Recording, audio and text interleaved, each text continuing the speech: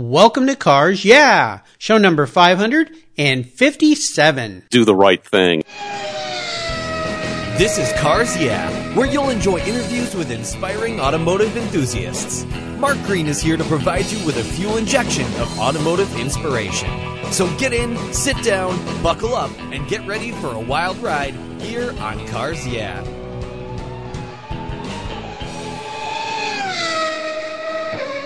I'll never worry again about having a dead battery with my NOCO Genius Boost Jump Starter. This compact tool fits in my glove box and features rechargeable lithium battery technology that'll jumpstart a dead battery in my car, boat, truck, or RV.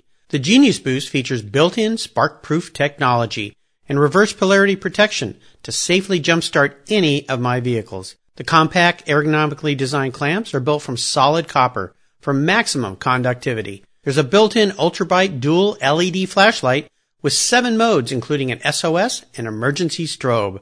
I use my Genius Boost Jump Starter to charge my phone, tablet, and laptop while I'm on the road or if the power goes out in my home. The unit itself is easily rechargeable in my vehicle. The Genius Boost from NOCO is the ultimate emergency tool that's safe and easy to use. Quality design, state-of-the-art technology from NOCO, the battery car source since 1914. I've got one in each of my vehicles. Get yours at geniuschargers.com. Hello, automotive enthusiasts. Today I am so excited and revved up to introduce my very special guest, Chip Robinson. Chip, are you buckled up and ready for a fun ride? I sure am. It's hot in Georgia, and it's just like being inside a race car. Okay. Awesome. Great to have you here. I'll try to make it a little comfortable. We'll keep the speed up so the air keeps flowing in, all right?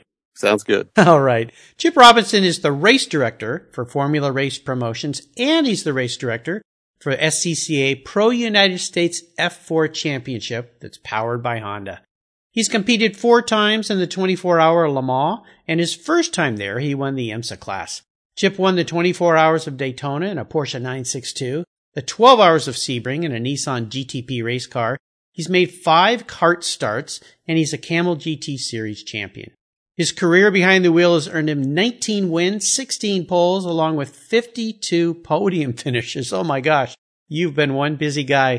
And Chip was invited to the International Race of Champions back in 1988 at Riverside Raceway. Chip, I've told our listeners just a tiny bit about your career, what you've been doing, what you're doing now. Would you take a moment and share a little bit more about your racing career and, of course, your passion for automobiles? Sure, glad to. Nice to be on the show, Mark. Thanks. You know, I was kind of a gearhead growing up. I always liked cars, and I went to my first race. I think it was at Watkins Glen, and it was a Can-Am, and I think it was probably around 65 or 66. I don't really remember exactly what year it was, but I certainly remember, the McLarens there. And I also remember the 2.5 Trans Am was there with John Morton driving, which later on in my life, I would have, of course, come across John on the racetrack numerous times and we became friends. Cool. From there, I fell in love with racing, and I started as a mechanic actually and worked on cars. I've always had a huge respect for the guys who were kind of preparing these cars and fabricating them and building them. Mm-hmm. And that's always been a real passion of mine. And from there, I worked on race teams for a few years, and then I finally went to a driving school and got started running myself and did, a driving school series and just sort of started moving up through the ranks. You raced for a long time. How many years were you behind the wheel of race cars? Well, I think the first I must have been not as long as some, but I didn't get behind the wheel till I was 24 years old, which is completely different now. If you're 24 and you've never driven, you're kind of already over the hill. But the first one I drove when I went to the driving school when I was 24. And so I drove for about 18 years, I suppose, wow. Something like that. Long time. You've been everywhere, man, as the old Johnny Cash song says. So we'll learn a little bit more about that and, of course, what you're doing today. But first, as we continue on your journey, I always like to start by asking my guests for a success quote or a mantra. It's a really nice way to get the inspirational tires turning here on Cars Yeah. I know you love to drive, so Chip, take the wheel. One of the quotes that really sort of rings true for me is do the right thing. And that sometimes in sport and in business and in life, that can be a hard thing to figure out what the right thing to do is. There's a lot of competing influences and, Sure. You really have to sort of think about it. It's not necessarily always what's best for you personally, but that's something I've always tried to live with, both in my personal career and on the track. So I'd have to say that was probably a pretty big foundation for my life, really. Very nice foundation to have for sure. So many people could learn from that simple phrase, do the right thing. It's so easy, but sometimes it's so hard. That's for sure. Exactly. It's not always easy. No, it's not. Well, let's go back in time a little bit. You talked about going to that race back in the mid-'60s and seeing some of those fantastic cars from that era. Oh my gosh, think about Can-Am back then. It's incredible. But would you share a story with us that instigated your passion for racing? Is there a pivotal moment in your life when you really said to yourself, okay, I'm going to be a race car driver? Well, I grew up in New Jersey, and I was always liked cars and vehicles. And actually, I didn't start out with cars. I started out more with tractors and trucks. And I was, believe it or not, and I wanted to go off-road racing in the beginning because I had some Jeeps, and we were kind of in the farm area of New Jersey. So that's what people had. And I just kind of went, God, off-road racing would be so cool. And there was, I think, the Bill Strope Ford Broncos were doing all the off-road stuff back then, Baja and everything. Yeah, and just, it's just something I wanted to do. And as I got I was probably 13 then. As I got a little bit older, I started gravitating more to cars, especially as friends of mine were buying Spitfires or, old sports cars and whatever. Sure. And then really what happened was I got a job working at a BMW dealership in New Jersey who also was racing a BMW in IMSA at the time. This would have been in the early 70s. Oh, okay. And it was, an old German guy by the name of Hans Zierreis owned the dealership, and he had come out of the Porsche factory building Carrera 4 motors with Vasek Polak. Oh my gosh. Yeah. A lot of people know. Oh, yeah. I think they worked on the line together. Wow. And so that was my first real job experience with cars. Before that, I was doing it all on my own, and I didn't have a clue what I was doing. So I got some formal training and some guidance from other people, and doing street cars during the day, and we'd work on the race car at night. My passion, I just loved it. It was, we were going to the Daytona 24-hour with this car I think we spent 4 straight days at the dealership, and I'd sleep in the showroom at night when I got tired, and I'd get back up and go work on the car. Wow. The same stories you get from a lot of people who really have a passion for racing and motorsports. Well, early 70s, were those 2002s? Yep. That's where I really started. And of course, I always wanted to drive, but eventually I realized I was going to have to go to a driving school or find another way to drive because teams weren't going to let the mechanics drive. Yeah. Yeah. Get out of the car, kid. Yeah. Or as I'd like to say, I was such a bad mechanic, I had to become a driver. Oh, well, that's one way to do it, right? Yeah. It's a unique approach, but it sounds like it worked pretty well for you. Yeah. Well, Chip, I would love to go down a road here and have you share a huge challenge or even a great failure that you faced along the way in your career. My goodness, you picked in your early career racing, which is, oh my gosh, talk about fraught with ups and downs, and you're only as good as your last race and all those cliches. But could you tell us about that experience? Take us to that painful point in your life. But more importantly, how did you overcome it? How did you move forward? And even more important than that, what did it teach you? That's a good question. I was pretty fortunate in all of my racing career. Very early on, I happened to get some local people who were supporting me even in Formula Ford, and they stayed with me for a few years, and got me into Super V, and they ran me in Super V. But at the end of my Super V tenure, I did 2 seasons of that. That was the end of that support, and, they had been great supporting me all that time. But the next step was just too big financially for them to be involved. And really, I was kind of I thought I was done, to be honest with you. Yeah. Because I didn't really, I'd been cruising the pits or the paddock of various events, and I didn't see an opportunity anywhere. So I was really lucky. There's Bob Tullius from Group 44, I guess had been watching what I'd been doing in Super V, and I got a call from him. I had never met the man, never spoken to him, and I got a call from him one day after the last Super V race. Actually, it was before the last race. It was a little bit before that, and he said, I want you to come down and talk to me about driving my cars. And of course, my whole career had been to get to Indy cars, but when you get a phone call like that, right, you can't you jump, to be honest with you. Well, especially when you're at the position you were in where you thought, well, this is the end. And a door opens up. And Ari Luyendyk was doing Super V with me at that time, and he was going to go ahead with Pravimi Veal into IndyCar, and Ludwig Heimrath was there, and he was going to go, I think, IndyCar also, and so I was pretty despondent, and it wasn't, I was, like I said, I was lucky. It wasn't necessarily anything I had specifically done, or to overcome it. It just, I was in the right place at the right time. They were looking for a young guy that they didn't have to pay a lot of money to, You're right. Yeah. And, I had what Bob was looking for, which is one of the things that's interesting is that Bob was looking for different things than maybe some other owners were looking for in a driver. And I was lucky enough I fit the bill. So, I got the opportunity and went on from there. Well, you never know when those doors are open. You mentioned Ari Luyendyk. He's been a guest on my show, as was his son. And I believe it was Ari was telling me he was at a point once in his career where he was in a hotel. He'd raced the race. He had nothing else in the future. And he thought, this is it. And a guy walked up to him in the lobby and said, hey, I'm looking for someone to drive. I want to build a team. Are you interested? So he was on his way to the airport to fly back to Europe to go, I guess my career's over. And you just never know. So that old saying in racing, never, ever give up. Yeah, you don't know. And things just turn on a dime like that. It's not like anything else that I know about. It's funny that way. Yeah, it is. Well, let's shift gears here and go to the other end of the spectrum. I'd love for you to share what I call a career aha moment. It's a time when the headlights come on and kind of illuminate your way for a new direction, a new path you had. Tell us how you took that aha moment and turned it into a success.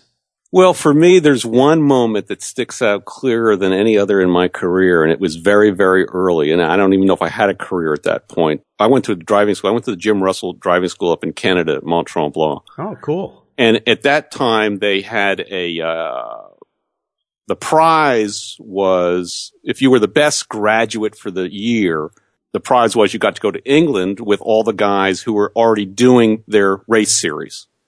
So they were differentiating between people who'd done their race series and people who'd just done the school. So I did the 3-day school and I didn't get picked to come back for the runoff of all the best graduates, but you could pay and come back. And I said, I can do this. And I just felt I could do a little bit better job. So I paid to come back for the big runoff to see who got to go to England, and I won it. Nice. And at that point, I just kind of went, I can do this. Because back then there was there's probably, 80 or 100 drivers there going through this thing. I mean, it was a lot of people, and it was, it was a big boost to my confidence and kind of an affirmation that, hey, maybe I can, maybe I can do this. Yeah. It was very early on when I sort of got that one. And ever since then, it's more hard work and determination and, those kind of things which enabled me to move forward. Great story. That was awesome. Well, let's talk about your very first special car, or more importantly, race car. That first car you got into, you went, I made it. Here I am. And maybe share a memory you have with that particular vehicle. Well, that's an interesting question. I think a lot of people have passion about particular cars where I'm not sure that I have that same level of passion for any particular car. I mean, I love race cars. I think and I love racing. It's not just about the car. It's about the event. It's about the competition. And one of the things that when you ask that question makes it very difficult to answer is that every year, I mean, I drove for Jaguar for 2 years. And then of course I get into the Porsche 962 with Holbert and that car's better. Yeah. And then 2 years later, I get into a Nissan and that car's better, of course, because the development, they improve every single year. Sure. So if it's a difficult question to answer because you can't really compare apples to apples. Well, that's why I always say first. So maybe we back up a little bit, put it in reverse and say, okay, the first time you sat in a car and you really felt like, oh, wow, I'm here. I made it. Well, certainly that had to be Jaguar. Certainly that was the level when I got hired by Group 44 and we went and did our first 24-hour test was my first drive before the 24-hour race. We did an actual 24-hour test. When you come from a small team where that I ran myself with 2 mechanics in Super V, and you walk up to a big car with a big operation, and have that opportunity was certainly the first time I felt this is now I'm finally getting somewhere. Yeah. Pretty special, those big teams with a lot of support around you. And yeah, it really is. And a lot of people know the history of Group 44. Maybe some of the younger people don't, but I remember being in school, at school age, in high school. I was probably 14 or something like that, a freshman in high school. And I remember going over to a friend's house, and there was a Group 44 picture with a Quaker State ad in the magazine, and he had it taped up on his wall. And I went, man, a race car. That's so cool. That's really neat. Oh, yeah. And 20 years later, there I am driving for Group 44. And I remember that picture today, the TR3. It was pretty neat. Oh, yeah. Yeah. Pretty darn special. One of those surreal moments you pinch yourself and say, how did I get here? And Bob Tullius, was always, he's a little bit of a controversial guy. Some people don't get along with him very well, but I always have the utmost respect for him. He gave me an opportunity that was fantastic, and he supported me 100%. There was never any doubt in my mind that he was 100% behind me. I don't know if he was.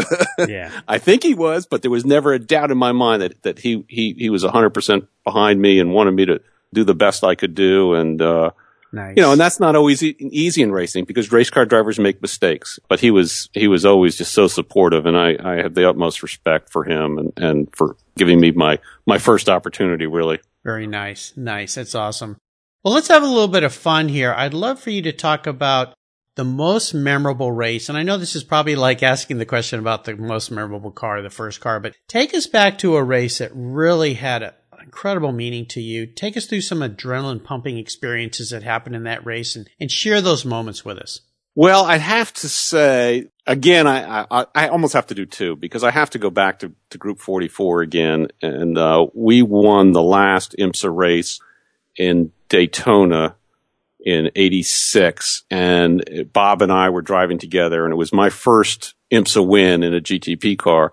And it was Bob's last race in an IMSA GTP car. So, that was pretty special as an event, and that was great. But then the following January, we went to the 24-hour, and I was then driving for Al Holbert in the Lowenbrow car, and that was, a fantastic race for us. It was a battle with Foyt and Unser Sr. and Sullivan, and it was just a real tough battle. Yeah, and we were neck and neck the whole time, and I think I drove a lot of the race. There was 4 of us, and I think I drove 9 hours of it. It was just a fantastic event for me, sort of breaking through and winning the 24-hour. And I really felt that I did a great job that whole night, or the whole 24 hours. Oh, really. Gosh. Yeah. And we were cooked. People don't remember this, but we had broken a window out in the car, and we were all cooked. I mean, dehydrated. I was last stint in the car. I was cramping so badly I could hardly push on the brake pedal. Of course, I had to because I had to stop the thing, but it was the most. Yeah.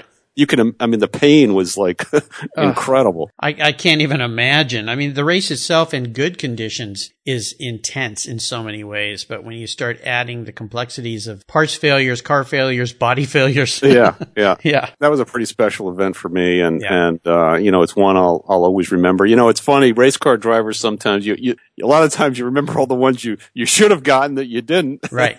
And it's sometimes it's harder to remember the ones you did get. So yeah, absolutely. But that was certainly one that I'll always remember. Wow. Congratulations to you and the team. Hard fought race, that 24-hour. It's just incredible. This year's was, once again, a great spectacle, and, right down to the bitter end. Oh my gosh. It's poor Toyota. But Go Porsche. Yeah. I love Porsche. So as my listeners know. How about career projects? I'd love for you to share a little bit about what you're doing today in your career. What are you looking forward to? What has you excited and fired up? Really, I'm race director for the 2 race series, and I've been doing that for the Formula Race Promotions for this is my 3rd season, I guess. Mm-hmm. And I got involved because my son was racing in the series, and they were looking for a race director. So I started doing that, and that has really been, I was a little hesitant to do it first. I'd always been a driver, and I kind of looked at race officials as, necessary evil. Yeah, moving to, so I guess I've moved over to the dark side. Yes, you have. And but it's been challenging. I've learned an incredible amount. As a driver, I'm not so sure I ever really understood the complexity of putting on one of these events from all the different logistics and people involved and, right. Different backgrounds and everything. And I've certainly developed a huge respect for that. And then this year with the new SCCA Pro F4 series, I'm doing that in addition to it now. And that's, I think, going to have a big future. And I know hopefully, I know you're out on the West Coast and, I think at some point they'd love to have a West Coast series also, perhaps in the future. No plans right now, but the country's so big, it could certainly support 2 separate championships. So. Oh yeah, absolutely. But that's been good. It's great working with the young drivers, and that's been very rewarding also. So yeah, the day we're recording this, my guest that's on the show today here at Cars Yeah is Tyler Kysera, who's a champion SCCA racer, and I've had Lisa Noble. Director, CEO of SCCA. I've been a member for myself for many years. So great organization, provides wonderful opportunities at all different levels for people to compete, be involved, be active. We're not too scared that you've gone to the dark side. You can go to your son and give him that famous line, "I am your father." Yes, exactly. Do as I say. So, very cool. Well, here's a very introspective question for you, Chip. If you were a car, or better yet, a race car, which one would you be and why? Oh gosh, I don't know. I can't even begin to. I don't know if I can answer that question. I know it's kind of an odd one, kind of a tough one. But the way I always frame this for people is, it's not the car you wish you were or the car you wish you could drive. It's more of an introspective thought process of the kind of person you are. So, in your case, if you're an old soul, you'd be some kind of a vintage racer. If you feel like you're up to date and current, maybe a race car that exists today because of technology or something along that line. Boy, it's still a tough question to answer. Well, I'm not going to let you off the hook here because I can see you're not going to. I've had 556 guests before you that have answered. So if I let you off the hook, I'm going to get some phone calls. So dig deep, my friend. Dig deep. This is the last lap, 24 hours. You got to make it. Body's cramping up. I don't know what let's see. I'll have to think of something. Well, let me help you narrow it down here. Okay, help me. Okay, I'll help you around this last lap here. Okay. I've got to remember, I'm old now. I'm not a young driver anymore. I'm right there with you. Open wheel or closed? Oh, well, right now I'd probably have to say closed. Okay, so we're starting to narrow it down. So closed wheel. So sports racer, prototype, or kind of stock car? If you were to say right now, yeah, I would have to say something along the lines of a Trans Am car. Ah, okay, we're getting there. Kind of fun to drive, not, nowhere near as physical as a high downforce car. Mm-hmm.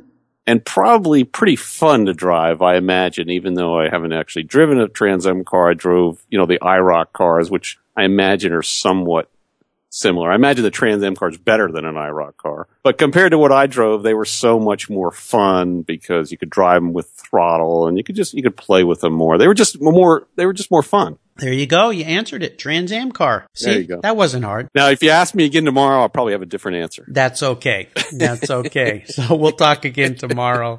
So Chip, up next is the last lap. But before we put the pedal to the metal, let's say thank you to the Cars Yeah sponsors. If you own collector cars and still have a little bit of money left over, congratulations. You're ahead of most people. But what should you do with the money you don't spend on cars? Talk to Chris Kimball, certified financial planner practitioner.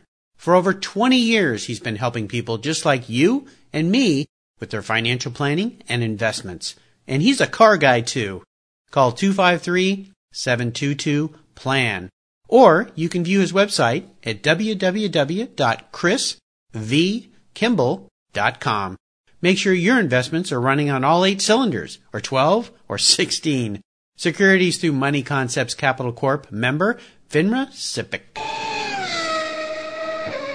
Okay, Chip, we are back, and we're entering the last lap. And I'm going to fire off a series of questions and ask you to give our listeners some very quick blips of the throttle answers. So here we go.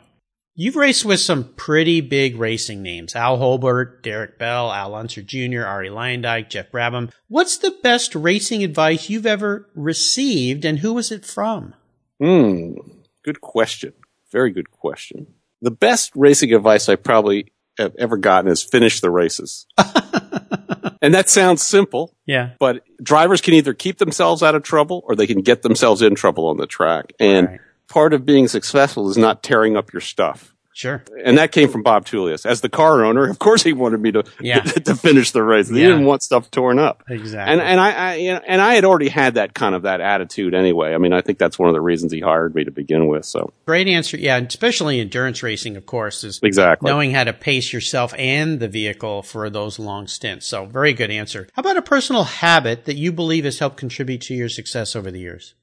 The one personal habit that I had was determination, and I was willing to, I don't know if it's a personal habit, but I was willing to arrange my life around racing. There you go.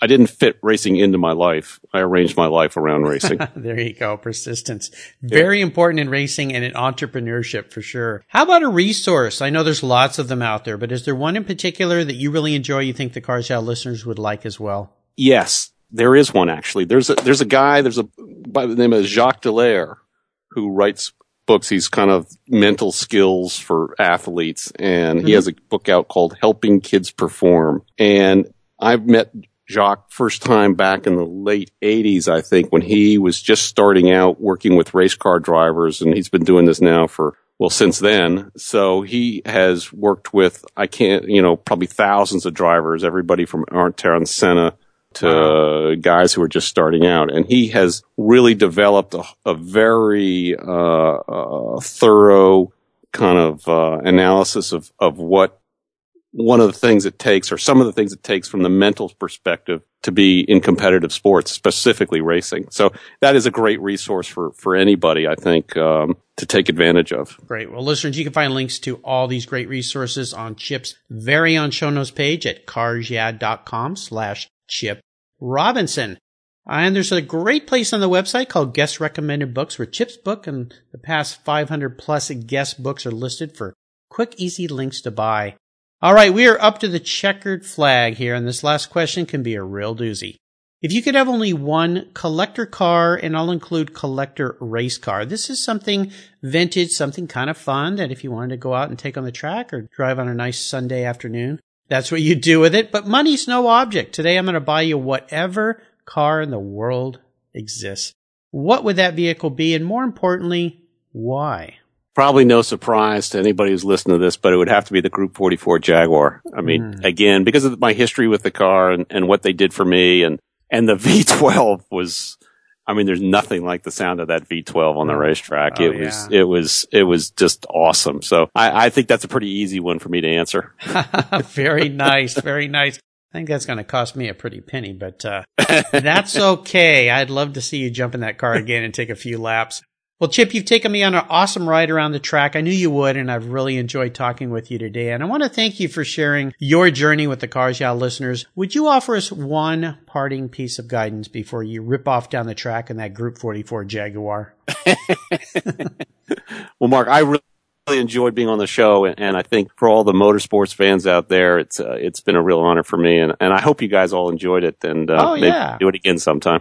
Absolutely. So as far as a wise parting piece of guidance for people, what would that be? Wise parting piece of guidance. You know, and I don't mean to repeat myself, but I have to go back to the do the right thing. Yeah. That says so much in so few words that yes, I don't think I could do much better than that, to be honest. Hard to expound on that. It's pretty perfect. Yeah. Yeah. I like it. What's the best way for our listeners to learn a little bit more about what you're doing these days?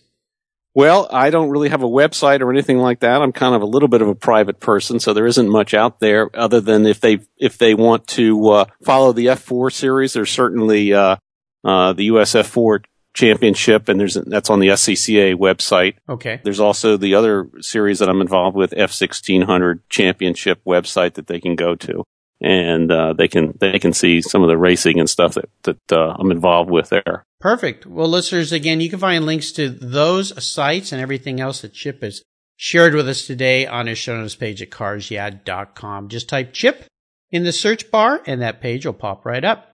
Chip, thanks for being so generous today with your time and your expertise, and for sharing your experiences with our listeners and with me.